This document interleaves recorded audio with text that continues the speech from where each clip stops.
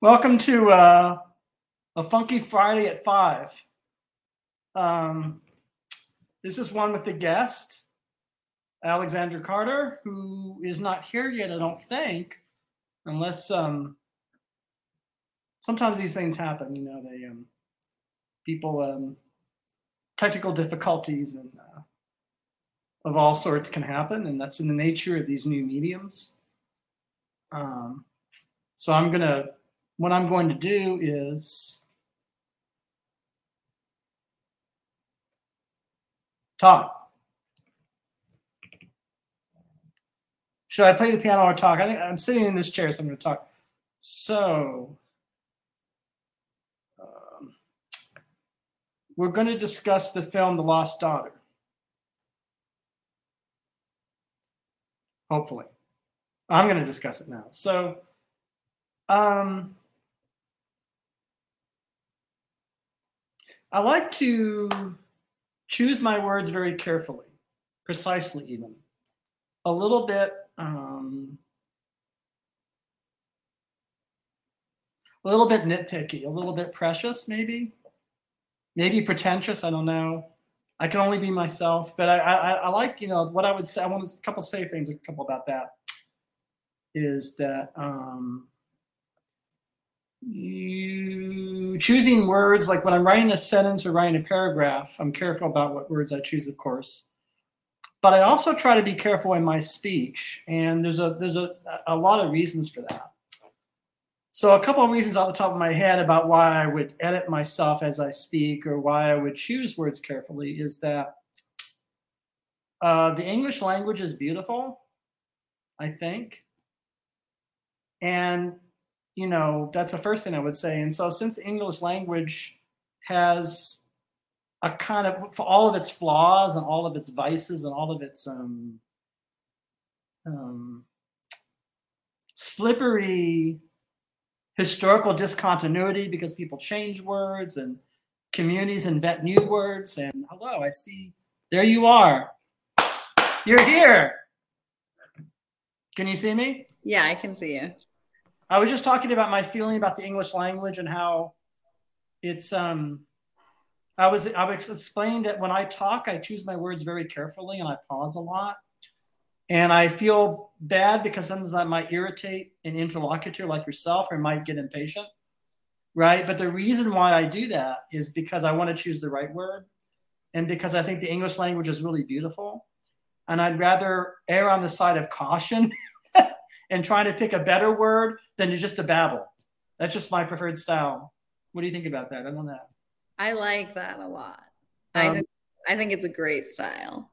So I'm going to introduce you. We are blessed for this Funky Friday at 5 with the great Alexandra Carter, who is a painter and an artist. And I am excited about this stream because I am in love with this movie again. Are you there? Yeah.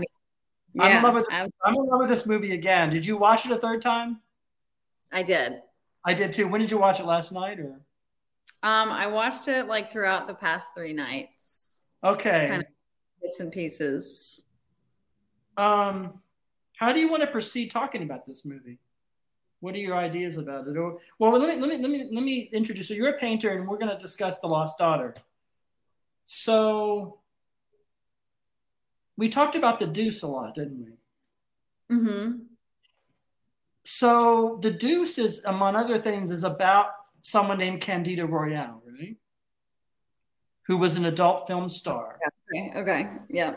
I don't know. It's been a really long time since I've seen it, but well, I only mention that because, well, for a number of reasons. I was in contact with Candida Royalle before she died, like very close to the time of her death, and I was mailing her on Facebook, and I sent her a direct message about her film, her documentary about her finding her mother. Do you know this film? So, and I was basically unveiling my warts and all, that I watched her films on VHS tapes in the 90s, and I was a fan.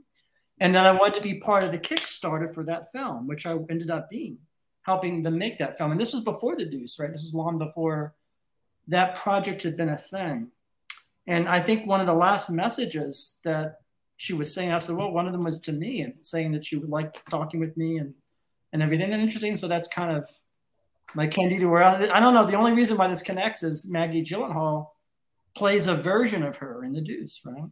Yeah, that's really interesting too. Just in like the aspect that her film was in her finding her mother, and then here's this film we're talking about the lost daughter. So yes.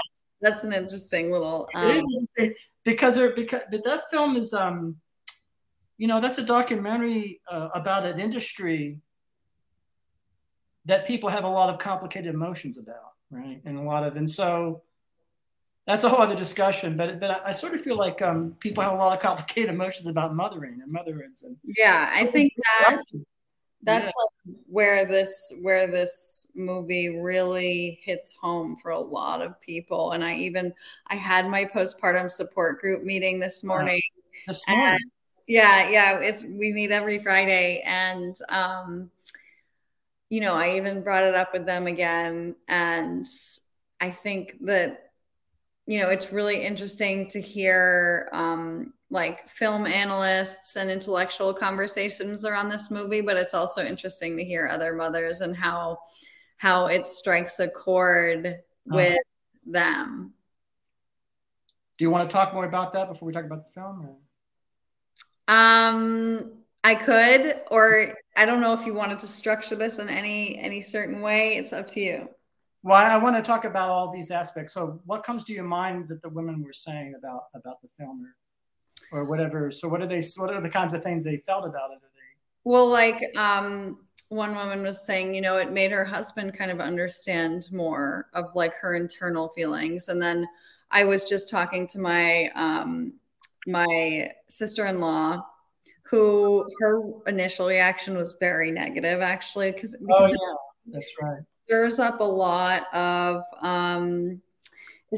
lot in mothers, I think, because it speaks very honestly about some of the feelings that you might have as a mother, some of the more selfish or like personal identity feelings. And I don't really like using the word selfish, but I think it's used in the movie, so that's kind of why I use that word. And hold that thought for a second, because there's a couple of moments when the main character, Lida, uses the word selfish. Yeah, she does. And she uses it twice. And then she says, we're mean people to her newfound buddy, Ed Harris. Right. I want to get that. I want to put a pin in that, because that's because this is a deep film, and the film deals with issues of what kind of person are you and selfishness. And then, of course, we'll get there, but I just wanted to remind myself. I didn't mean to interrupt, but go ahead. Yeah. Yeah, I think eventually my sister-in-law like recognized like, oh, I think she's kind of she's a character that's expressing like some of the internal thoughts that we have as mothers. And I was like agreeing, I was like, it's more of like a hyperbolic character, right? And it's an exaggeration of some of those feelings you might have, but you never act on as a mother, but that they're there. And it's like this movie that really it is a really good demonstration of the idea of maternal ambivalence, right? Like the mixed feelings that you have as a mother. It's rarely done in films. Rarely, yeah, that's so true. I mean, I may be misreading this a little bit. I just take the film to be partly realistic. So in other words, I think Bleed is a real person. And actually really is going on holiday. So there's things that the film, I presume, are just kind of real. Although you could read it. So there's a way to read the film allegorical. So let's jump to the first thing is she falls dead on the speech is the first image we see. And at the end of the film, Nina stabs her in the stomach and said, "Watch your back, bitch." That's like one of the last lines in the film. Really sinister, almost like this force of evil. Watch your back. It was like, we're watching you. Through the first part of the film, she's been watching them. But what's interesting is she says, watch your back, but her back is not what's in trouble. It's her front. So I'm showing you, I'm gonna come attack you with this instrument because I'm so mad at you. And it's her front that's in trouble. So it's like, God, you feel bad for this woman. It's like her back's in trouble too. Like someone attacks her from the front and said, watch your back. And it's weird. It's like, is that supposed to represent the world or the fallenness of the world, or sort of fallenness, or sort of the see? I actually really like this character. I don't think she's all that bad. Do you know what I mean, Lita? Like, I mean, I understand that she's flawed. I do too. I agree. And I think a lot of people can see her as bad, but like I think a lot of people, like, she recognizes, like, one of her lines is, "I'm an unnatural mother." So there's that part, you know, when she admits that she left her kids for 3 years. I think that's the thing, you know, that we were talking about earlier about, that was like the kind of kill the dog scene, or the kind of thing that will turn a lot of people off to this character. Alex, can I ask you a question? Isn't there a big difference between somebody having a crisis psychologically and leaving their kids for 3 years? And that's not good. I admit that's far from ideal. Isn't that a big difference between that and somebody like permanently leaving their kids, or doing it under other kinds of circumstances? Absolutely. Absolutely. So are people just not sensitive to these differences? In other words, it's bad, but there's what I'm saying is that I sort of think the character of Lita has a lot of things attractive about her. She's had an intellectual life. She's interested in English, and she's interested in Yeats poetry and the Swan and all. So you get this sense that this woman's had all these lives within a single life, that she's a complex character. And I sort of feel like that in this movie, we're so much in her point of view with the camera and her memories that you sort of have to, in a way, like her. Not have to, but you sort of have compassion for her. Absolutely. And so it's very odd to me that someone would experience the film differently. That's all I'm saying, because of how the film. Do you think it's because people don't pick up on what the film is doing, or they don't meet it halfway, that kind of thing, or they're sort of explain? What do you think that is? Is it, are we the weird ones? Or fear of that exists, because everybody has a mother, right. And nobody wants their mom to feel that way about them. You know, that they're a burden, that they're a crushing responsibility. Right. But that's just the nature of. Wait. We see so many scenes of her being like a mother, and like, and physically like loving them, right? What I'm saying is that there's so much in the film, and so you have our work as viewers, right, is sort of to make something out of all that. We also see her masturbating too, and like being interrupted while she's masturbating, right? Which is kind of amazing. And then the kids come in, and but the thing of it is, it's like. So I think the film is about many things, and I'm going to stop speaking, but I want to get this off my chest. The film is about many things, but I think one of the things the film might be about, even though I don't know if people conceptualize, it's about the nature of life itself, or the nature of being a person in the world who is a parent. The fact that a parent is also human, as well as being a parent, and has many things, and has fantasies, and is just a person, right? Right. I think that one of the things the film is about is what a person is, or how to honor that in its completeness. What do you think about that? I think it also, in that sense, it draws attention to the things that we don't usually draw attention to, or that we usually smooth over. Like, a mother is a mother, and that's the whole identity. But actually, she has a sexual identity. She has a career-driven or creative identity. Right. She has all these she has an identity as a daughter herself, like, which is actually separate from her mothering identity. Right. You know, so I think those are kind of, especially the sexuality aspect is very taboo in terms of like pairing a sexual act with the you know, the portrait of the mother. But of course, as you know, as a person living in the world, you know, you have to have a sex life as well as being a parent. And it has to, unfortunately, or fortunately, happen under the same roof, right? So what I'm saying is that The Lost Daughter, whatever else it is a movie about aspects of daily life. But it's comprehensively about that. Like, it goes there. And I sort of feel like thankful to the film that it did that. What I'm saying is that's such a... Right? Isn't that your excitement about the film, that it actually, I sort of feel like the film is a gift in a way, in a weird sort of way, because it does that. As corny as that may sound to put it that way, is that your feeling, or kind of it's like, wow, you know? Absolutely. And I feel like, I listened to this interview with Maggie Gyllenhaal the other day where part of one of the things she said that resonated so much was that mothering is like the biggest thing she's ever done. And like that it's been the most intense, the most challenging, the most wonderful. And to simplify that the way that a lot of images and storytelling of motherhood has been simplified just doesn't encapsulate that experience enough.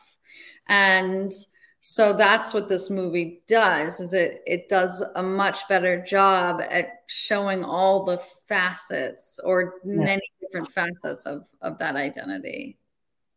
Yeah, it's remarkable. Mm-hmm. And I sort of think it does it in a way, but that's one part of the movie. But as you point out, there's this other dimension in the movie about this weird family that she encounters and their strangeness, right? Or their, what's the word, unsavory or sinister aspects, right? And it's let's talk. Do you want to go there? Is that, well, I think we've gone. So do you want to say anything more about your group where you meet, or what the different comments women made, or is that? Well, yeah, I do. Because I remember, like, right when it came out on Netflix, we immediately talked about it the week afterwards. Like, that's how powerful it is, I think, is like that we needed to kind of like say, whoa, have you guys seen this? And, you know, what did you think of it? And, because I think it is so raw, and it's not like even I just asked my mom about it. Do you remember? Because I asked her to watch it after I watched it, and she was like, I found it really sad and depressing. I don't really remember much else, but that's like also my mom, right? She likes happy movies, but I mean, to be fair, there is a dark aspect of the film, because this younger, hotter mother, right, relatively speaking, Dakota Johnson, they bond, and you think maybe they're going to have overcome their differences and bond, right? Right. And yet that's ruined because she stabs her and kills. So there is that's depressing, right? As this thing happens and she attacks. Absolutely. The question is, why does that happen? Why does she do that, right? And then who is she, right? So we'd have to talk about who she is and what's. So, well, I mean, she kind of acts out what we as the audience are feeling too, as well, right? Because it's so frustrating to see Lita take this doll for no reason. No, like it's like there's a reason, right? Well, yeah. But she even says she doesn't know what the reason. Doesn't know. Yeah. See, that's what this movie is about. I feel like The Lost Daughter is kind of about being human and our flaws. It's actually, the movie's raising questions about what do we do with our flaws? How do we understand our flaws as people? Mm-hmm. It's almost like Maggie Gyllenhaal wants us to sort of do something with that. Am I right? There's almost like that's why I think it's, see, I don't see the movie as depressing. I see it as compassionate. It's actually do you know what I mean? There's actually a lot of love in the film. Yeah. In the film. And I just wish people picked up on that more, you know, when they watched it, you know, but of course I'm a fan of the movie and you are, but, right? It's kind of like. Yeah. I mean, I honestly, I can't speak well to those who aren't fans of the movie, but I can understand some of the complaints. Like there are, like one of the things that I've heard thrown around is just like kind of the messiness of like the ending and like, did she die or not? I mean, she was stabbed and all this stuff. But for me, I think, and I don't know, I actually don't know how I feel about the ending and what I think happened. But I think what strikes me so much about the movie is the meat of it and how much it speaks to like so many different experiences, and then also the performances. And I don't really like wasting time talking about execution of film because of actors, but I have to say with this movie, like it's just like, especially after having watched it multiple times, you kind of pick up on Jesse, choices that the actors make. Jesse, right? Jessie Buckley. Jessie Buckley, who Charlie Kaufman, right? Did you see that film she did? No. You're gonna watch it now, though, right? It's a 2-character. You have to be a Charlie Kaufman fan, though, but it's really her film in a sense, right? Okay, so, all right. I'll I recommend that. My list. Amazing. But that was the same year. But you seen Beast? Beast. Beast. BEAST. I have to see that, right? Very, very interesting performance in that movie. Yeah. But what I was going to say is all the acting is incredible. Her, Olivia Colman, Ed Harris, Skarsgård. Yeah. It's just, yeah. And also Dagmara. I don't know her last name, but she played the pregnant woman. She was fantastic. Yeah. Dakota Johnson is just that's a performance, right? Yeah, like nothing is overacted, which I really appreciate. Yet they hit the tones of. Well, you know, I saw. So when I'm watching this film, I'm a 54-year-old guy, and I'm watching this movie, and I'm feeling like this is kind of weird because I don't have much in common with this woman on paper. But I feel like this movie made me feel like I was kind of like this character. I'm like, wow, I have something in common with this person. Yeah, that's really interesting to me because that's what kind of my first question for you was like, yeah, what were your immediate takeaways and how did you well, I could have had this woman's life in a sense because I almost went into academia. Like it was music or philosophy. So I could have done that thing of writing papers right on. So there's that would have been that world of faculty meetings and all that. Mm-hmm. So there's that commonality because I almost wanted to do that. Right. Yeah, and that is a very strong vein in the film, right? It's very like in terms of the aura of her life, it's very and her career, you know, academics are usually very passionate about what they do. So it pervades their whole life. Right, that's right. I really liked that about her character, especially as a artist too. It's the same, you know. But also I feel like my daily life is like her on that holiday, watching people. Because I've always been an outsider in every situation I've been in, like her, watching people. And so, yeah, isn't that interesting? Although I think I might be a little bit nicer than her. I might move. I don't know. It depends on how I felt about the family. I don't know.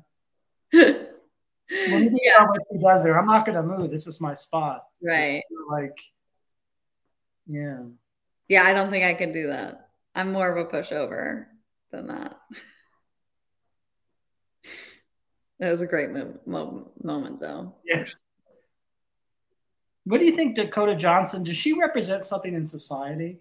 Like, is that family? Do they represent? Is it going to sound too sort of?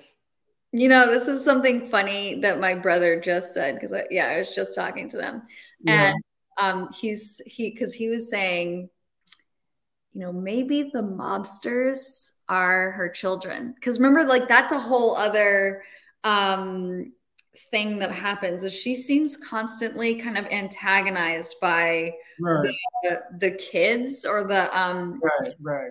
I don't know whether they were local Greek guys or whether they were part of the mobster family. But remember when she goes to the movies and like that is a nightmare for me, right? Because I'm the person that loves movies, right? I don't want a bunch of right. Hey, especially the movie you love, you know, it's like awful. Yeah. Awful, but do they represent society?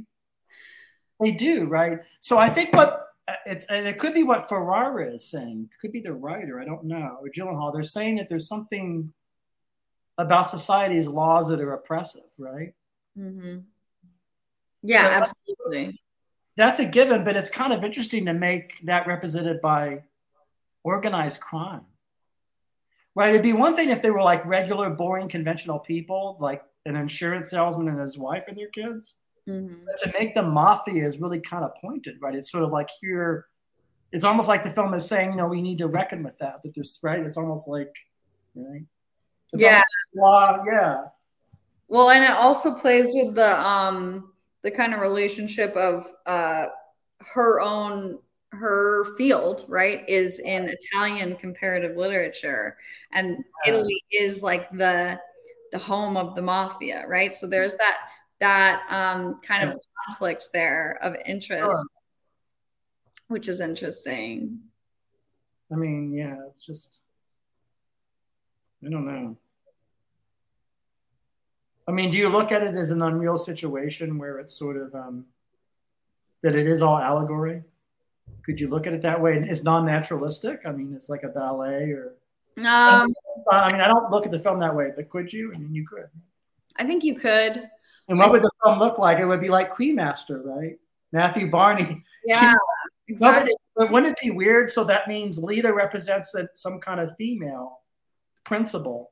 Dakota Johnson, like, that's very traditional. Dakota Johnson is like the hot 20-something that people want. She has a husband and she has a boyfriend, right? My baby wants to say hi really quickly. Right, come on in. Are we going to do it? Let's do it. Yes! Yes! This is an epic moment. I don't know why my husband, I guess, she's totally naked, but hello. Oh, this is amazing. What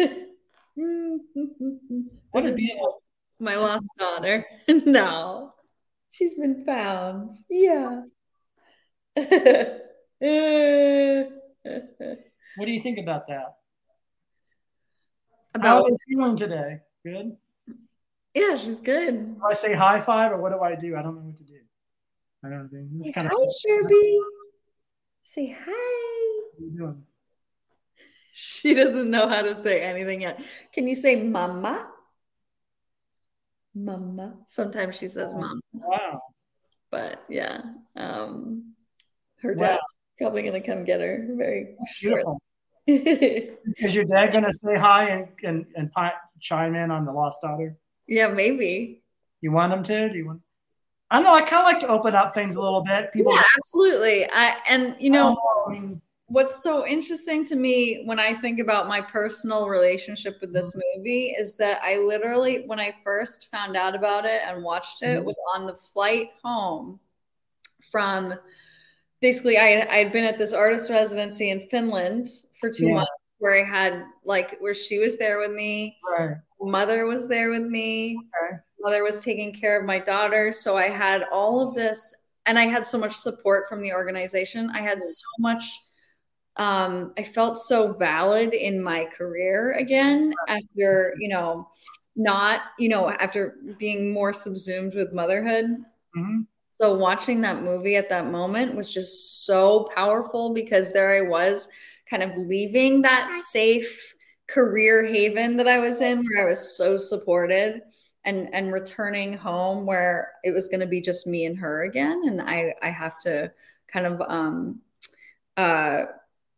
find ways to work and take care of her. And so those scenes when Jessie Buckley was listening to her translations in her earphones, and meanwhile her kids are crying in the background and her husband's tapping her to go take care of them, it was so real to me all of a sudden. And you know what I want to say about that? Yeah, go That's ahead. actually what the movie is saying. The movie is celebrating that. That's what it is to be human. That's our life. Yeah. All of us. Even if we don't have a baby. You're bringing your baby into the stream. Right? Yeah, you mean like kind of like the film. This is like the theme of my podcast. Like, I think the quotidian is everything. Literally everything. And I think that all human evil stems from trying to run from the quotidian. I know that sounds very pretentious, but I do think that we when we try to flee from our daily life, that's when we get into trouble. Yeah. You know? I really like what you're saying, that like it speaks to everybody, not just parents, because we're all doing this. Like, we're all managing our time. We're all different identities. Yeah. So, having the baby just threw another ball into the game. So Yeah. I think, Your baby is so beautiful, though. thank you. Yeah. She's, So is your baby going to be a different kind of a child and an adult because they're growing up around paint and canvases? This is significant, right? It's kind of like, yeah, don't you think? I think so. I think that Can I like, show you something? Are you a fan of Richard Merkin? Do you know his work? no, I don't. I have an original Richard Merkin. See that painting there? Oh, cool. That's Bobby Shore and Cole Porter. That's his painting of the Cotton Club with Josephine Baker. He signed it That's awesome. to me. Yeah, it's awesome. So that's kind of a different kind of, yeah. And he signed this New Yorker cover he did for me. Look at that. Oh, that's awesome. That's very much like my style, right? 20s and 30s, right? Mm-hmm. Great. But the use of color is similar to you in a way, right? So there's kind of like a little bit. Yeah, very vivid. Very, very vivid. So you're bringing that back as vivid color, right? Yeah. Not that it ever went anywhere, but I'm just saying you're kind of saying here. Yeah, well, especially in kind of like speaking about the body and like the internal Sure. kind of landscape. I think it's more, and my use of cranberries too. Cranberry is. I got one more thing to show you. Hold on. Look at this. I know the glare is a problem, but look at that. Oh, cool. That's Stephen Trefanides from the early 70s. Is it watercolor or oil? Do you know? I don't know the medium, but I know it's Trefanides. And it was unfinished and it never signed. Look at that. Isn't that beautiful? Cool. And it was like unfinished because, he was dating. So I was friends of somebody he had dated 40 years ago. And they didn't want this paint anymore. So I came into this crazy, right? This Trefanides. Yeah. He taught at the museum school, I think. Oh, so cool. It's really weird. It's like I was really good friends with a student of Phil Guston, Broder, and I almost came into an original Philip Guston, but because so what I'm saying is that in my life I've always been hanging out with painters, right, and illustrators. It's because I can't draw for anything. I can only play the piano, So only play the piano. I can only play the piano, so I'm kind of envious of people that understand, paint, right? It's kind of to me. Oh, one of my questions for you about the movie actually was about the music, since you are, a composer and whatnot. It's a good score, yeah. Yeah, well, I don't know. It really put me off at first because I was so enraptured by the content of the movie, but the music was it was jazzy, it was kind of like casual. I don't know what is that music? Well, it's are you talking about the songs because there are actually people saying songs. There's a lot of songs in the movie. Really? No, I'm talking about you're not talking about the actual songs like the Nina Simone or the different. Oh yeah. Nina Simone. You're talking about the actual score. Yeah, I'm talking about the score. Do you want me to compose a music for your baby right now on the spot? Sure. Let's do it. What do you think that they would want to? What do you think? Something. I mean, we just. Right. I don't know. What do you think? Just whatever happens, right? Mm-hmm.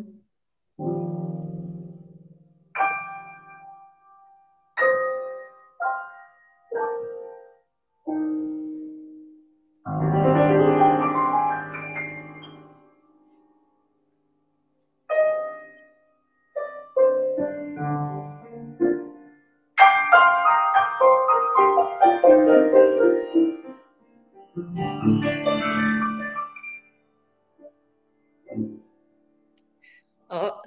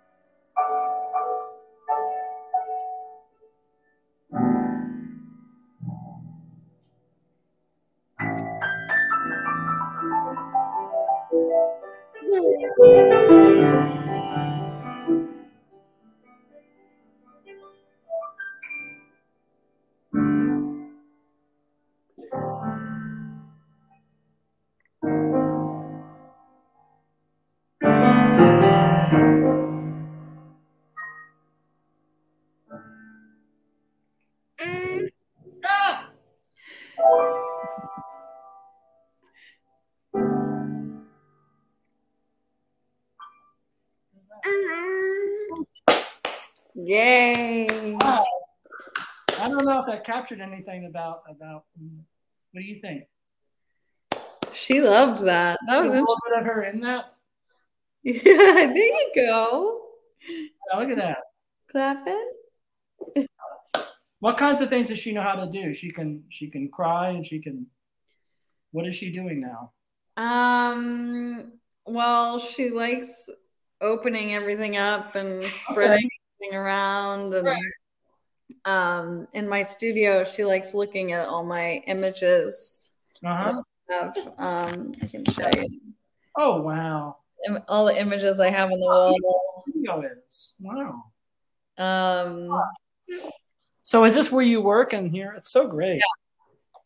Yeah, this is where I work. Mostly I work on the floor, which is why my That's right. That's right. Right. And then I have this table over here. Huh.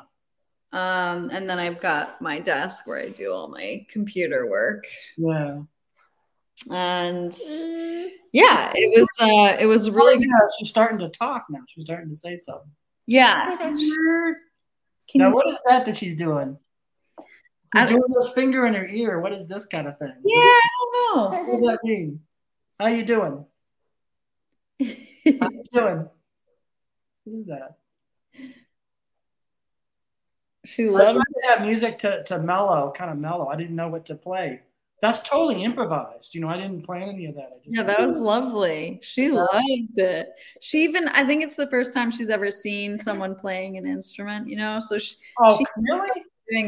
She started doing this. Oh. Maybe, I don't know if it was because she really saw your hands, but I don't know. That would make sense. That's beautiful. Yeah. What do you think about the long journey you've been through, all this stuff you've gone through over the past years? Yeah. Isn't that remarkable? It sure is. Think about that. Isn't that something? What is amazing. And it, it almost makes it, especially it kind of come back to the themes in the film. Yeah. Makes me even more because part of me is like this infertility patient, right? Who I would have given anything to have a baby, and I should be so grateful, and I am. I absolutely am, right. And I think that my actual journey within motherhood has been extremely joyful, and I've had a very wonderful baby who sleeps and all this stuff. But getting there was so hard.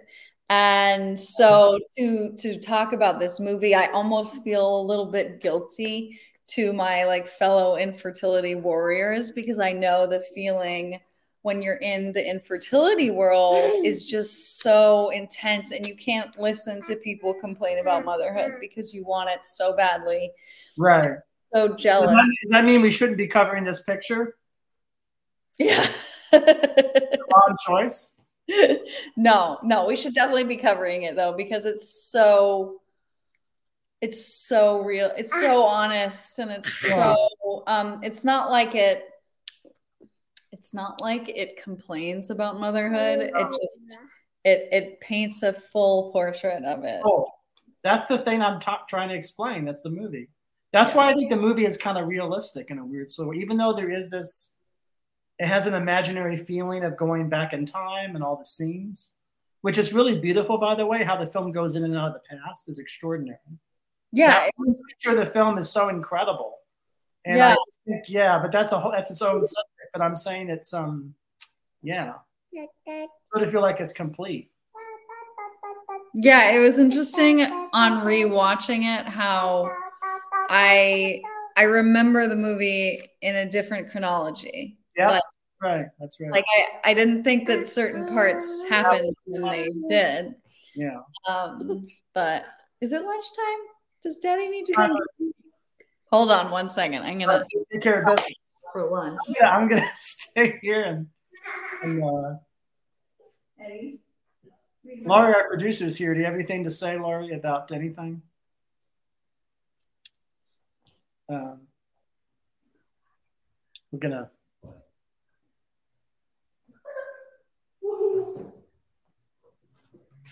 All right, there she goes. How's her dad doing? Good. He's having lunch with her as well. What kind of things is he going to eat, or what is it? What is it? I don't know. A lot of sardines. Sherby eats a lot of sardines. It's like the best kind of like brain food. Brain food. Yeah. Avocados. So I want to come back to that thing, watch your back. There's something sinister about it. Yeah, and actually I hadn't really thought about the words until you just brought it up now. And it's almost like she's it's like she's threatening her, but there's some message there. Is that like, what is that about? Is that the law coming down, or is that like, who is that person? So my feeling is that she's reproducing some kind of violence of her world and presenting it to Lita, right? Mm-hmm. Like she believes in it, even though it's not hers. Do you know what I mean? It's like some kind of weird violence. It's like, it's like almost like she is a gangster. It's like something a gangster. Yeah, that's what my first reaction was. There's that like mobster. Yeah. You watch your back. We're watching you. It's almost like a sinister. Yeah, it is. There's something frightening about that. There is. It's kind of like, and is the film saying that that's part of our world, right? Unfortunately, it's sort of like. Yeah, but I also think it kind of paints a picture of the protectiveness of a mother, like that kind of positive side, right? Like very cattiness of being the sole caretaker and protector of this child. And so more animalistic, actually. That was like kind of the most animalistic moment. Well, okay, this is what's really difficult. There's a positive sense to that, right? Like positively, it's like, don't fuck with my kid. Like, don't be a predator, right? It's the positive sign. I want to protect my kid. Mm-hmm. But there's a negative side, right? There's some other, you know what I mean? There's like something sinister. The negative would be that her impulse is towards violence. It's towards harming another person. And also, when she's like, it's almost like it's not for herself. It's like it's her tribe, right? It's like it's her brothers and all these people. Mm-hmm. So there's something kind of not, you know what I mean? It's like those macho people on the beach. It's like, I represent them. She's like, it's like, these are my people. Don't F with my people. Yeah. That's the thing that's not good. As soon as she did that, that's exactly what I thought. I was like, oh, well, that's that whole family coming out. Yeah. So. Isn't that interesting? Mm-hmm. But, yeah, I think that's also like one of the aspects people have a hard time with in this movie is like this puncture wound. Yeah. And she continues to kind of like operate like a normal person. Until she falls and of course she falls. She falls, yeah. She does die in the book, right? Right. Because in the book she says, I am dead, even though I'm here talking to you. Yeah. Yeah, I'm fine, even though I'm dead. I think that's how it ends. So what kills her? See, as you know, Alex, I should be forthcoming. I think that the world kills her. That family is the world. I don't think she kills herself. What do you mean by the world? The injustices of the world. So in other words, it's that thing about frustration. It's sort of like, to put it really bluntly and corny, the oppressiveness of the world kind of kills her. Right? To the degree to which the world is oppressive, right? Is that not a fair reading, or is that too? Like, do you think that or too kind of I mean, but that is how I see it. That's how I see it. It's almost like, Is that in terms of like the societal norms and yeah, yeah, expectations? Yeah, I think that that's a really good read because it's like talking about the weight of those, right? Even though she's on vacation, on vacation, but she ain't. Like even all balls are there. She yeah, can't get away from it. yeah, she's totally She can't get away from it. yeah. Just like, okay, this is the thing. I love Yeats. I even love that poem. Even though that poem is a hard poem for a lot of people, right? Because of what it's about. It's a swan raping a woman, right? Right. You know the poem, but that's a great poem. But it's like there, I there were know the poem, but I knew of obviously the classic Greek mythology surrounding it. What about the other literature in the movie? Did you know the Crisis by Auden and stuff like that? Oh yeah. Because I thought that was such a beautiful like. There's also. Well, do you want to go into? Do we need to talk about W.H. Auden because there's something to that, right? I mean, Auden, because I set 2 Auden poems to music.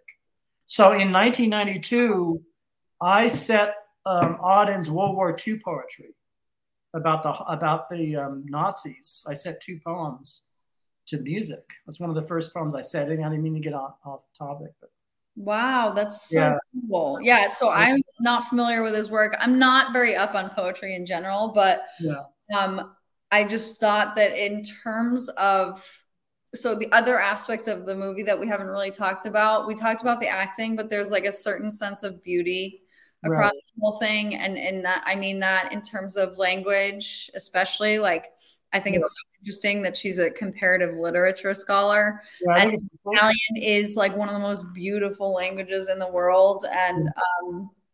And there's that line of the poem that she teaches to her kids in Italian. And when they say it in front of their Italian visitor, the hiker. The hikers, yeah. Like it's such a gorgeous, gorgeous moment. What do you think about those hikers? Yeah, they were really interesting, a very interesting kind of ingredient in all of this. The hikers are kind of like the attempt to live some alternative to this, right? When I say this, I mean they're the ones that don't get killed by the world. Yes, but their thing isn't so great, right? It also has problems, right? Yeah. So that's what I like about this film. It's like we have the world, and the world is like the Internal Revenue Service and corporations, and right, buying coffee, and like just the the structure of the world has many problems, right? Mm-hmm. But then when you have the people that try to look outside the grid of the world, they have problems too, right? There's problems with that ethically, right? Absolutely. The film puts a spotlight on all these problems. It's like, right? That's why this binary thing of good and bad doesn't work, right? Yeah, and that's another thing that the film does. If you want to like talk about that, yeah. Put it in one sentence, it's like it explodes binaries. It says no to binaries. Yeah, it doesn't work. Yeah, because these hikers I mean, I like the hikers, but they're sort of effed up, right? They're kind of right. Right, and he left his family. Yep, there you go. To be doing what he was doing with this Italian woman. So yeah, it's like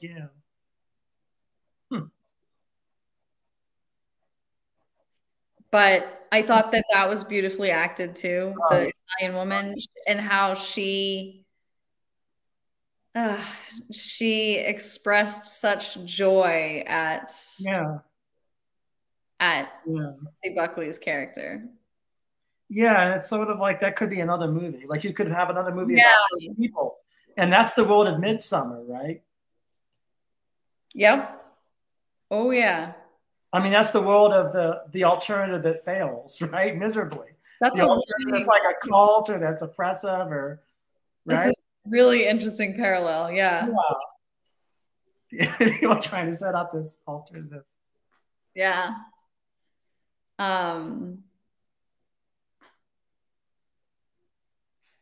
Yeah, I love Midsummer. Well, it's kind of like the movie, the show The Deuce, right? Where we try to create our own. We're going to try to make our own sex movies Mm-hmm. in this very compromised, not very good system, Right. right? But yet she tries to do that, right? She tries to make something different, right? Yeah, and actually, But that's kind of like, right? That's what I'm just drawing connections between things. Like maybe these connections aren't there. I don't know. I don't know what you think, but it's kind of so there's some stuff that I didn't pick up on that so this week I actually listened to the audiobook, The Lost Daughter. excellent. I did it, just while I was doing chores and stuff. So I didn't give it like a really good read. What did you learn? Tell me what's going on. Well, that was one of the aspects that was a little bit more extrapolated in the book, was this relationship with these hikers. And because she was saying, so what's weird about the book though is everything's flipped around in terms of who's Italian and who's speaking English and because it's written by an Italian author. Yeah. So everything's different. Like she's actually Italian and her specialty is English literature. Interesting, right? So it's all flipped around. So you're saying in the book she's an Italian woman studying D.H. Lawrence, for example. Yeah, right? I forget. No, it was something Henry James or something. Right, studying like things that are non-Italian. I wish I could remember. No, I think it was still Yeats. Or actually, Yeats is Irish literature, so that gets into it, right? No, this is. Oh, it is. But Yeats is because Yeats was an Irish nationalist. He was a radical. Right. I can't remember what her specialty was, right. But it wasn't the crisis. Okay. But yeah. So the one. I understand W.H. Auden was a communist. He was in the CP, Great Britain Communist Party. That was very common then, though, for a lot of English intellectuals to be. Right, seduced by Stalinism, or right, yeah, right. Mm-hmm. Those are the poems I did at W.H. Auden. That period of like very committed. We need to fight the popular front, fight fascism, right? And that's one part of W.H. Auden. There's this whole other part of W.H. Auden that's very metaphysical and very not that at all, right? Then there's W.H. Auden, the gay man, right? There's a lot there. That's a whole we could do. That's its own thing, but it's complicated, right? So. Wow. Yeah. You're right. You really don't know much. Yeah. But in the book, I think her name is Brenda, the female hiker. Okay. Is actually the one. She's the link. So remember in the movie at the end of that scene, she says, I would like to see your work sometime, or I'd like to read some of your work. Right. So in the book, she actually does give her this article that she's published, or this article, and that's how it eventually gets published, or that's how it gets seen by Hardy, the other professor. Thomas Hardy. No, Professor Hardy. Okay. Yeah, the guy, Peter Skarsgård's character. Right. So in the book, it fleshed that out a little bit more in terms of like that's where the link was, which was interesting because otherwise the hikers do seem kind of like out of nowhere, right? Yeah. They come and they go quite quickly, but in the book there is a link, and that is that female hiker is the one that gives young Leda some exposure in terms of her work. Yeah. Do you think that the fact that that's left out is makes for a different film, right? So there could have been more. That's just a choice, right, to leave out. Yeah. I mean, I think it basically leaves out some of the more detailed nitty-gritty aspects of the career identity of Leda. Right. Which I think is fine, given that kind of the greater focus of the film is family ties. In an ideal world, right? Yeah. Maggie Gyllenhaal would have a series, and it would be 8, and we would cover that. So that would be great, right? Instead of a movie, that's the whole point of streaming. It's like follow this woman's life, or follow her marriage and her. You know, that would be, I'd watch that, right? That would be great. That would be. Yeah, actually, since you're bringing that up, something else I wanted to ask you was, have you seen? I haven't watched it since it came out, but Little Fires Everywhere. I need to watch that. Yeah, because it's another cinematic experience. It's a series this time, not a film, but that kind of gets into the complexities of motherhood. Okay. Not nearly as nuanced at all as The Lost Daughter, but it's good. But it is really interesting. How long is it? One season, or is it I think it's technically a mini series. So yeah, it is one season. I'll watch it. I've been watching strange things. Like I watched The Girl from Plainville with Elle Fanning, which is like a YA. It's like a young adult teen story. But it's about assisted suicide. You've heard about it, right? About that girl in Plainville, Massachusetts, and this boy kills himself. Remember that? I've been watching that. I watched that. I watched this Mormon series, The Banner of Heaven, about the fundamentalist. I mean, I watch a lot of streaming TV because I'm able to. It's like I live in a rural town, so there's not as many movie theaters here, so you get it. So I try to keep up. What have you seen that you can recommend, or I don't know. I mean, I can.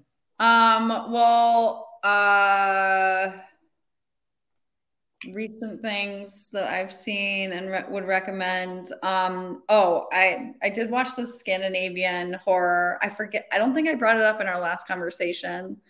That was really good. Thelma, which was on. We got it on our like Canopy. Do you get Canopy? It's like the library network. It's great. It's free. You know the show I love is The Bridge. What's that? The detective, the one about the detective with autism. The what's her name? She's a blonde. You've heard of this show? It's a detective series about solving serial killers and. Yeah, it's called The Bridge. I really recommend that. It's a bit older now. It's an older. I recommend The Bridge. I forget the actress's name, but I love her to death. She's great. That's the only thing coming from that part of the world that I've watched. That and one other thing. But you know what? A series that comes to mind that I really liked was and I don't know if it's your thing, is The Flight Attendant with Kaley Cuoco, and it's about a flight attendant who is an alcoholic. Okay. But it gets even more interesting. She works for the CIA. So it's really, I know it's got Soshi Mammon in it as her best friend, and Rosie Perez. And, yeah, it's a great cast, but it's a comedy. But even though it's a comedy, it's also a melodrama about sobriety and alcoholism.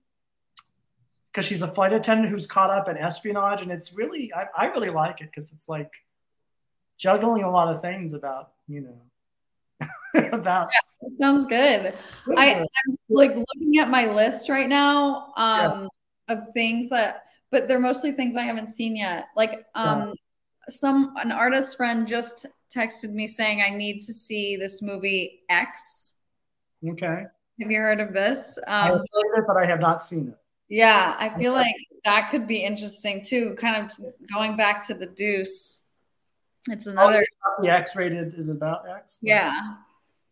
Yeah, it looks really interesting. It's domestic? Or is it international? Is it no? Yeah, it's domestic. Huh. Yeah, I feel like it takes place like in the South or something. Oh, sure. Oh, I think I've heard about this. Mm-hmm. Is it about two brothers that try to go into that industry and make or something? Maybe. I'm not sure, but I'm waiting for it to come out on a platform. I don't think it's out. Like, well, I feel really weird recommending The Flight Attendant because it's a strange. I really like this series. I think there's a lot to it, but it's very idiosyncratic. It's about a flight attendant who's like trying to get sober and trying to solve international espionage with North Korea. And just describing it to you that way, it sounds like almost too silly. Yeah, but it works. It actually works. absurd in a way. Yeah. Absurd, yeah.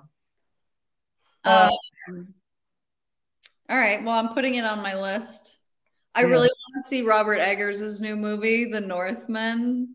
Mhm. What about the new Alex Garland? Are you a fan of his?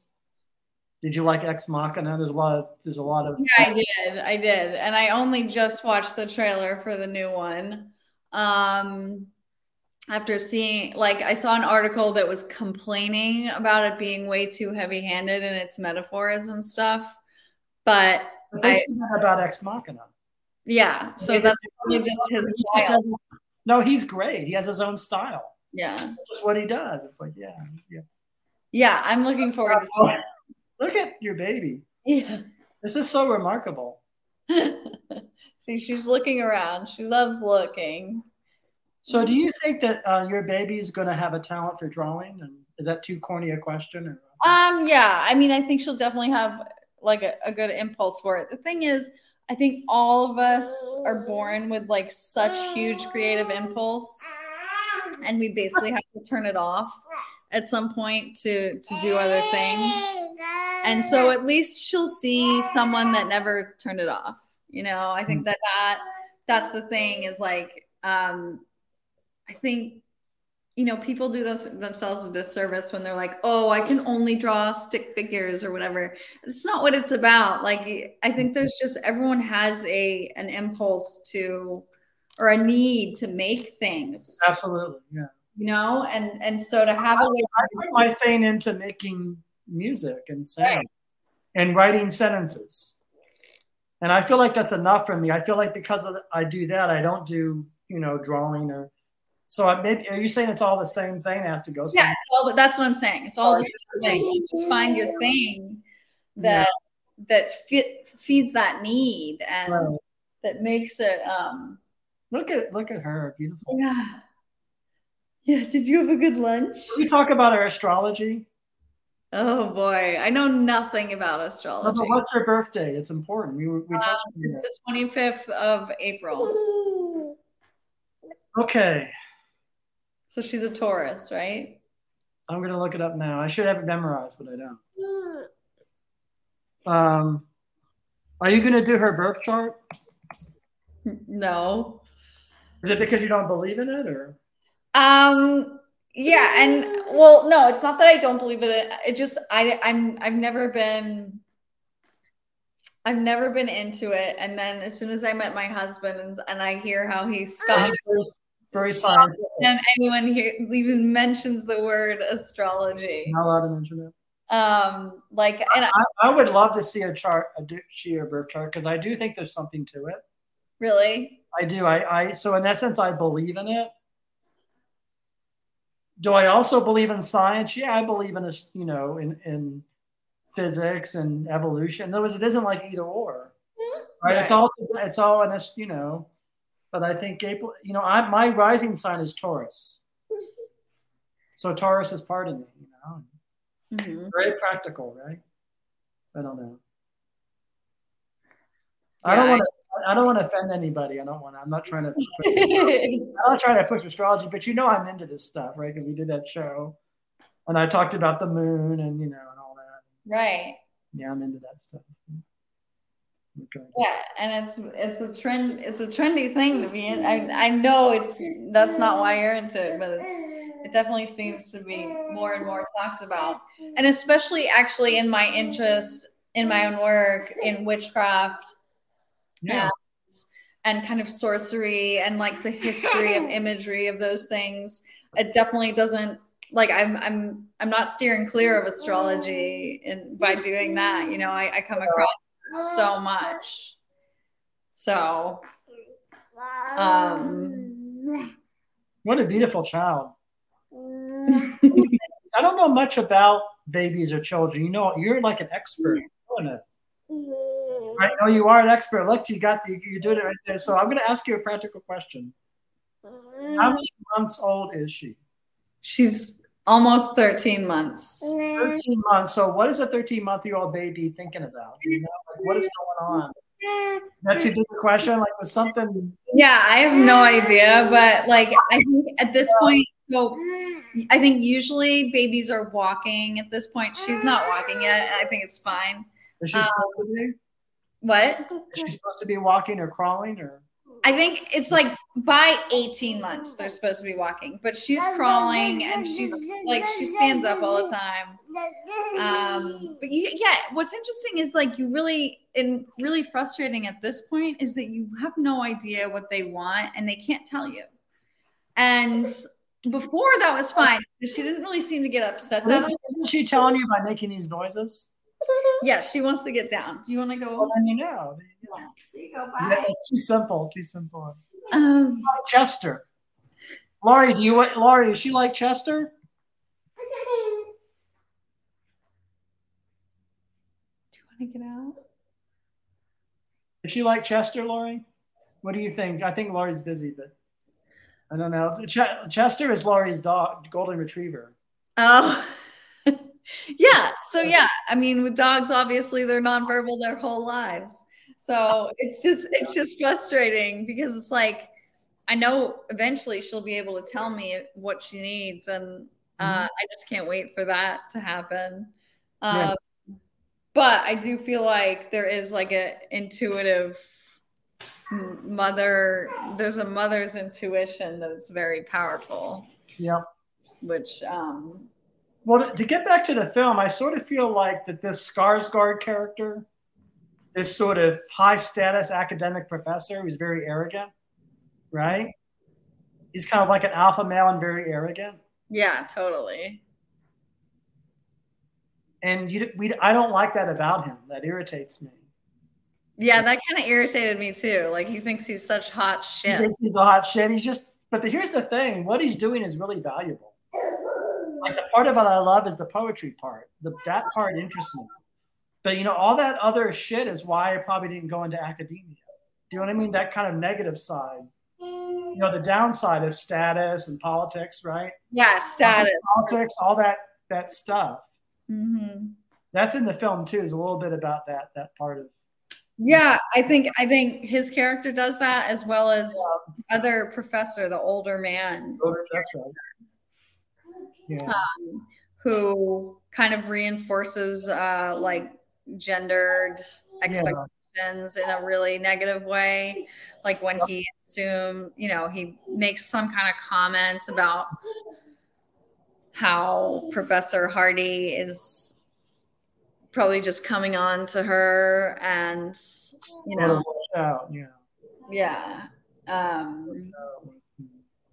which he was, but he also admired her work. It's both. Yeah. They have a real thing. I mean, they have a connection. Yeah, and they did it. Yeah, I mean, illustrated the academic world accurately in the sense that the whole table was full of men. I don't think I saw any other women there, at the dinner, the academic dinner. Yeah.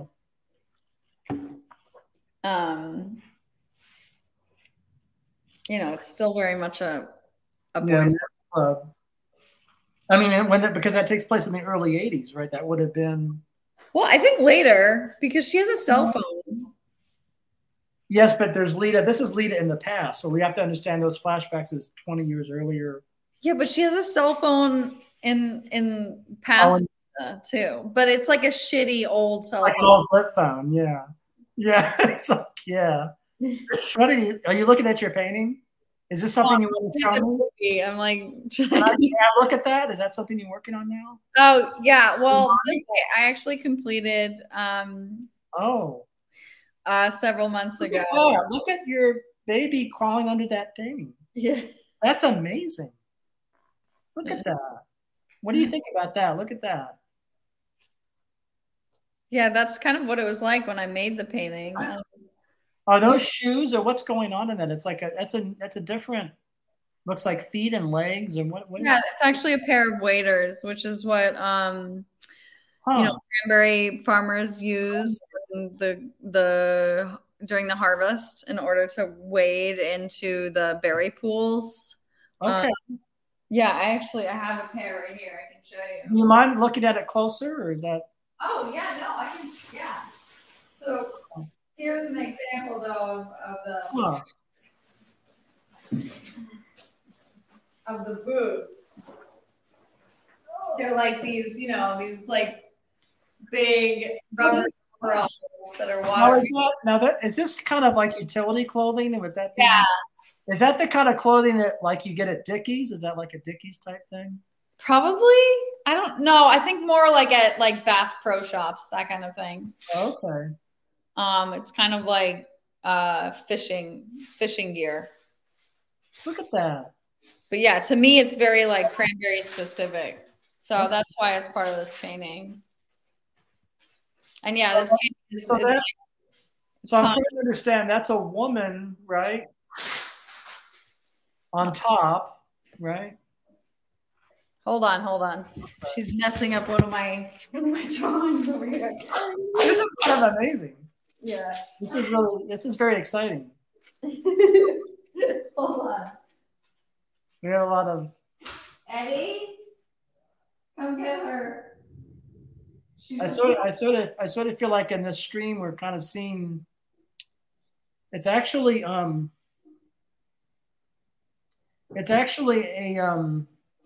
what's the word? It's actually kind of an honor to be in an artist studio like this. Oh, good. Yeah. And this is kind of look at a painting up close like that. Right. Also look at it with the baby of the painter. Right. That's kind of, wipe that stuff off of her knees. It's what's on her knees? Paint? From this drawing that I have, she kind of got all over it. It's like kind of dry erase marker. Right. Chalk marker. That's I was trying to take in that painting. There's two figures in the painting, right? Or is there, what is that? Oh, the one, this one I think we talked about. Oh no, I'm talking about the newest one. Those we talked about, the brand new one. Yeah, that one. That's the one we didn't, that's new, so. Yeah, it's just one figure, but she's putting on the waders. The waders, okay. They're kind of like another skin, That's right. But you know what that looks like? See that? Doesn't that look like a head? But see that almost look like a kind of a face or a head. Yeah, I mean that could be. That's what I kind of wanted it to be. Like to look like a goat or like a kind of an animal. Am I right about that? Oh yeah, I see that. Okay, see that? So what is that about, Alex? I mean, not to put you on the spot, but that's what is that? So it's almost, what is that going on? Is she trying on something or what is? Yeah, or she's maybe shedding it. Shedding it. Huh. Yeah, I mean, it's all about transformation. It's kind of like it's a pretty small moment though. There's not like a ton going on. I just think, a lot of the work lately has to do with the actual physical feeling of being in this body right now, a body that just grew a baby and gave birth to it. And because I think the thing that people don't talk about that much, this is circling back to like motherhood, but people do not talk about the intense things that go on with the female body. Okay. They're becoming a mother. And, whether that's like breastfeeding and all that stuff, but also just like the aspect of recovery and, your body's kind of changed forever. And so your life, it's demarcated in this really physical way. Huh. And so a lot of the work is coming out of that lately. Just meditate. I sort of feel like, I feel like I've had a lot of lifetimes in this lifetime. And I feel like I've met a lot of different kinds of people. And so it's interesting. I'm just thinking back when I was in my early 20s. Yeah, when I was in my early 20s, I dated a woman briefly who had a 2-year-old. Which is kind of a weird thing to do when you're 22. Yeah. I didn't think that was weird. What was that like? Oh, I was crazy about her. But But see, here's what's weird about me. I don't live my life with a lot of preconceptions. I live my life more by instinct and just the moment, Mm-hmm. which is actually kind of exciting, but it's also kind of weird because then you end up in situations where the person you're dating will be a young mom, right? You know what I mean? Because I wasn't thinking, do you know what I mean? I think most people, they kind of have a plan when they live. Mm-hmm. And I don't live my life really with a lot of planning. And so I try to live without preconceptions. But what I'm saying is, I'm now 54 and I'm thinking about that. And it's kind of like, and now you're talking about it. You're talking about the thing she was experiencing, right? In a way. But at the time, I didn't really think about that. She was just somebody I was dating, right? Does that sound weird? So I don't know. You know what I mean? Yeah, that's interesting. Yeah.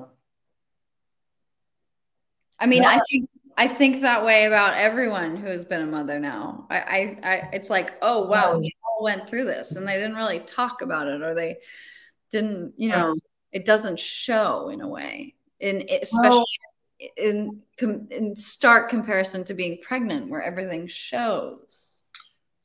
Well, I think that I knew this woman intimately, so I knew her body, and I was aware that her body. I found she was beautiful. But again, I guess what I'm trying to say is she was who she was, and it was part of life, and it's sort of like, you know what I mean. Mm-hmm. But I guess now we're talking about it, so I guess you can live something or experiencing it. But then when you talk about it the way we are now, that's a different way of looking at it, right? Mm-hmm. Does that make any sense? So it's sort of like, I don't know. Yeah. Well, and I mean, it's all about kind of bringing things to light too, and Yeah, in the same way that the movie does as well. it really does. But I'm just wondering if I can go back in time. I guess it would look different. It's like going back in time. Yeah. Mm-hmm. I guess in a way, what I'm saying philosophically is we go through changes because we're different ages, right? That person now is 70. Wow. And I talked to her on the phone last week. We had a very nice conversation. So wow. see what I mean? So do you see what I'm saying? Like, this is like, she would have been 40 then. Now she's 70. And so what do you make of that? She's still the same person, right? Mm-hmm. Isn't that interesting? Mm-hmm. What do you think about that? The fact that the person has different stages like that. They're a mother and then they're grandmother. Yeah, something I actually talked to my mom about recently, and like, my mother brings it up because what she is very concerned about is like her memory issues, and you mean like dementia or issues like that? maybe, but also just like she's always noticed this about herself. She's like, her memory is not that good, and I don't think it's that bad, and she thinks it's getting worse. And her mother had the same problem, and like my mom likes to rationalize it by saying like, but I think it's just because like I have the more life experiences I have, the less room in my brain. That's right. That's true though. But isn't that kind of normal? Does that? In a way, I agree with you. Aren't you supposed to forget some things because there's a lot there, right? Yeah. I mean, it's definitely normal. Yeah, you don't want to remember everything. Yeah. Yeah, I mean, I don't know. Is that kind of because there isn't room? You gotta, right? I don't know. I watched this thing the other day. It was just a little news special about super agers and super agers, like vitamins or something. It was like it was about this group of women that their brain scans were just as good as young people's brains, I guess. Their functioning is just as good, and kind of what their lifestyle looks like, and it had all to do with kind of movement and healthy stress.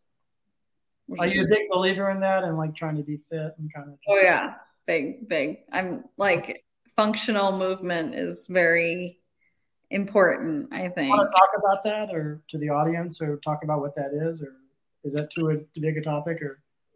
It's a big topic, but I mean, it goes along with all of my kind of my overarching lifestyle mantra has to do with paleo lifestyle. So kind of the way that we were evolved to live was to have a ton of movement and to have a certain type of like food. We didn't have agriculture. We haven't had agriculture around for a long time. So actually, like all the food that I eat is just paleo. Do you do a paleo diet? Yeah, it's just vegetables. Does that mean you don't eat grain, or does that mean no grain, no dairy, no? Okay.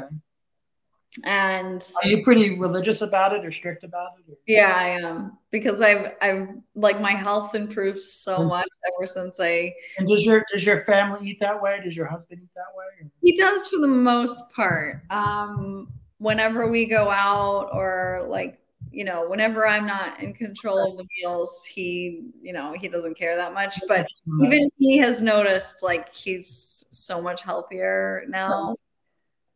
And even my baby, for the most part, eats pretty paleo, which is kind of like controversial in some ways, but we totally cleared it with our doctor. With her. When you say controversial, does that mean that pediatricians have debates about these things, or they disagree, or is that what that is? Or no, I think it's just because going back to social norms, people just can't believe that a baby can get enough calcium if they're not drinking milk, or that a baby, but if they're eating sardines every day, they're getting plenty of calcium. And but your baby, do you breastfeed or?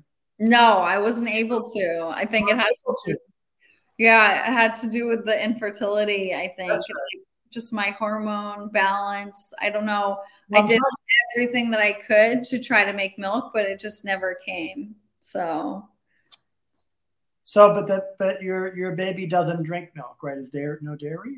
No dairy. Yeah. And that's controversial, right? Because a lot of people think that's unnatural, right? Yeah, because we all grew up with like milk. Yeah. So now, it's not that controversial. It's more just like my mom raises her eyebrows at every what you're doing, extreme decisions that I make, and so then I go to the pediatrician and she says it's fine, and I'm okay. So, do you mind if I ask you more questions about that? So, how do you? So, I mean, you live in your own culture, and I'm sure you have support of other women, right? I get you're obviously probably talk to women that believe as you do, right? I guess moms.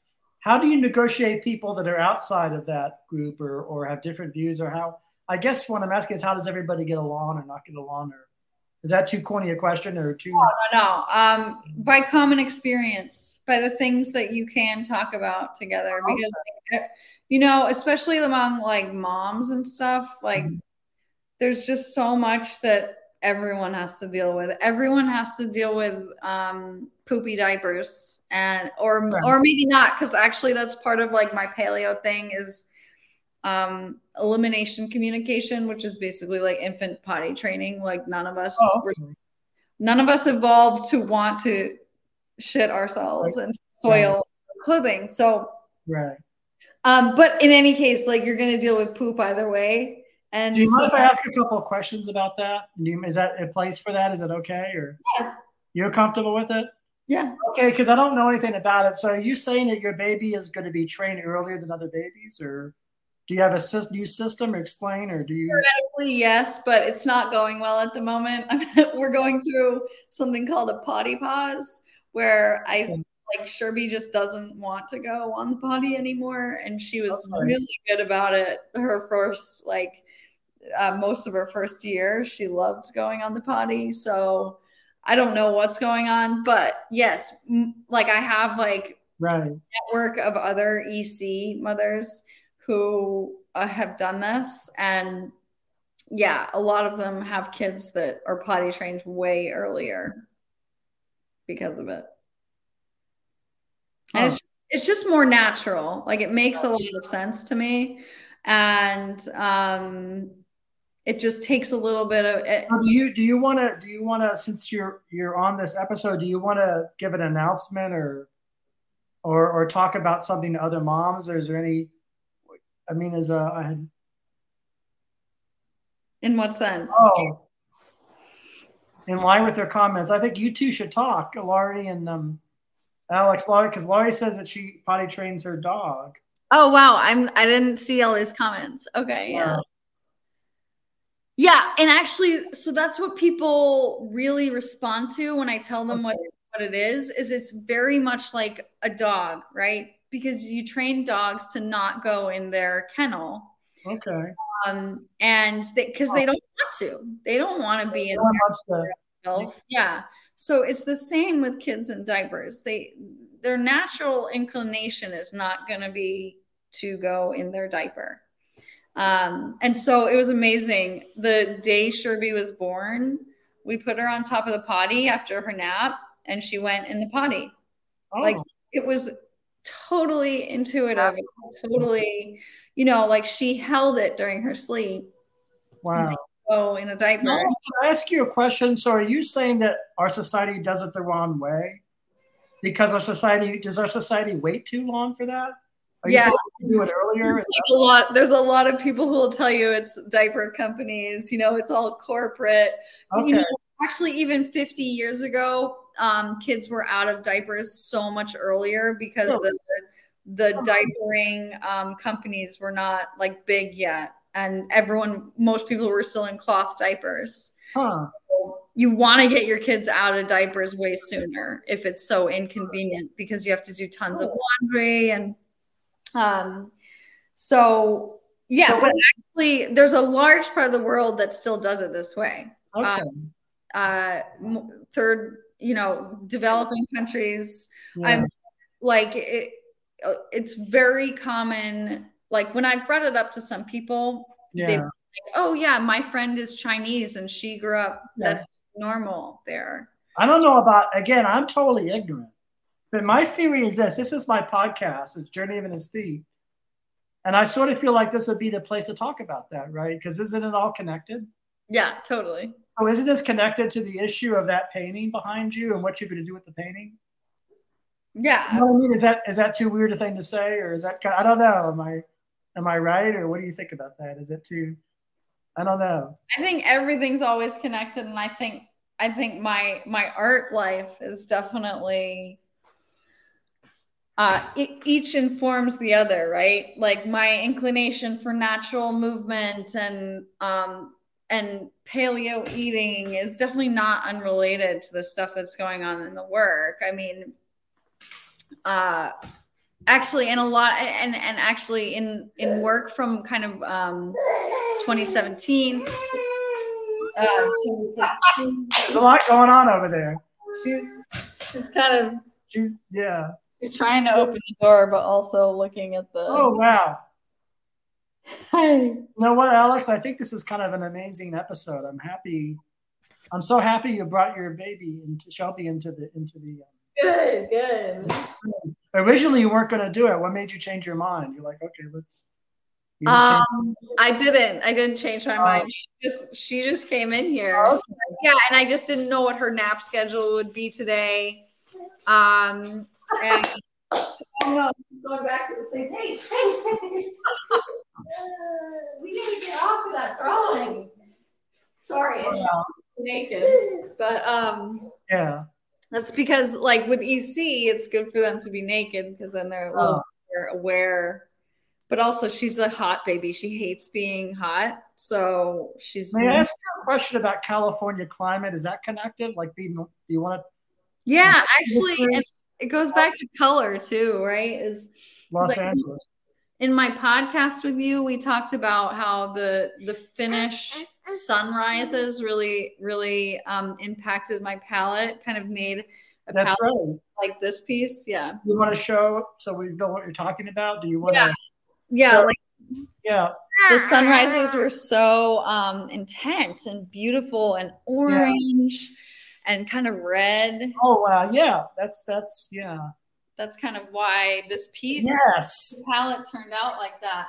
And so then I came back to California where the sunsets are the thing, right? Yeah. And we have beautiful sunsets here that are much more, they're much more pink Yeah. Like they're kind of like a cooler color. They're not as orange. Wow. And so I've done a few pieces recently. They're not here. They're actually in an installation right now in Irvine, California, that were kind of a similar palette to that, but more on the cooler end to kind of reflect coming back to California. Yeah. And I love that about living here. I mean, I love everything about the climate here. It's just absolutely, I mean, it is beautiful. Why do you think that people outside of Los Angeles County don't see its beauty? Is it just prejudice, or they haven't experienced it for themselves, or just? I think it's difference too. You know, we grow up thinking of American beauty landscape as being more of the New England in the summer type landscape. Not necessarily. She's a wiggle worm. Is she wiggling now? Yeah, she wants out. Hold on. Okay. Ed, we come get her. See, this is my dream episode. This is what I wanted, was to have Alexandra Carter bring her baby to the episode, to the stream. Right. Because that's the point of your artwork, right? It would have been yeah, exactly. Incomplete. Is there anything you want to say in conclusion, or anything else you want to talk about, or Shelby, or your painting, or the movie, or anything? Kind of. Sherby, by the way. It's Sherby. Yeah, she's named after my dad, Sherburne. But yeah, I can't really think of anything.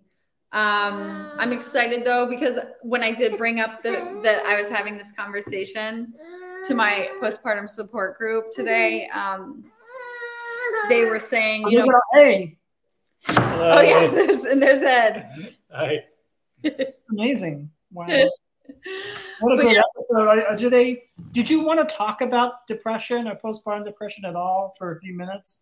Since I don't feel like we spent enough time on it, because it wasn't germane to the last episode. Yeah, I mean, no, we don't have to, because I didn't have postpartum depression, and I don't have that much experience with it, but I know that that's kind of what I think a lot of people go through it, and definitely people in my support group have gone through it. My support group is more like, it's all-encompassing postpartum experience. It's not just postpartum depression. So I think the thing I've come to realize that I didn't know before is that postpartum is not, it's not just like postpartum depression is not just something like that it's not the only thing, right? There's so many other intense things that everyone's going to go through postpartum. Like I was talking with the bodily experiences, but also just the mentality of your changing identity. Like you're becoming a completely new person in some ways. And a completely new role. And it happens so fast, right? It's like the fastest transition I've ever experienced, because, you know, I go from one moment I'm not a mother and to the next I am, and you have to hit the ground running. And sure, it's just, and no matter how much help you have to do so much of it yourself. And having help is helpful, but it's like, it's so much of it has to come. Well, Alex, remember when we went out to that bar on Tremont Street when you were 19? Was it 19 or 20? How old were you? Yeah, 19. Yeah. Do you think it's weird that you're like the same person to me now? Is that kind of weird? I mean, I know you're different. Yeah, no, it's not weird at all. I think it makes sense. Like I've definitely stayed true to that person. Yeah. Huh. What do you think about the passage of time then to now, and you're here in this art studio? It's kind of amazing, right? That you've been able to accomplish so much of what you wanted to accomplish. That's kind of great, right? Yeah, I'm very thankful for the way things have turned out. But I remember like ever doubting that I would stop making work, and other people around me, like people I really like, professors of mine, would be like, I'm not worried about you not making work. I know that you're going to keep making work no matter what happens. Sure.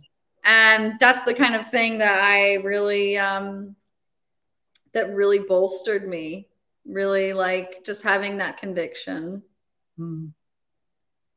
for sure. It's amazing, right? That we're here and amidst everything going on in the world and war and pandemics and time passing and we're here talking in video on this device. Isn't it kind of something?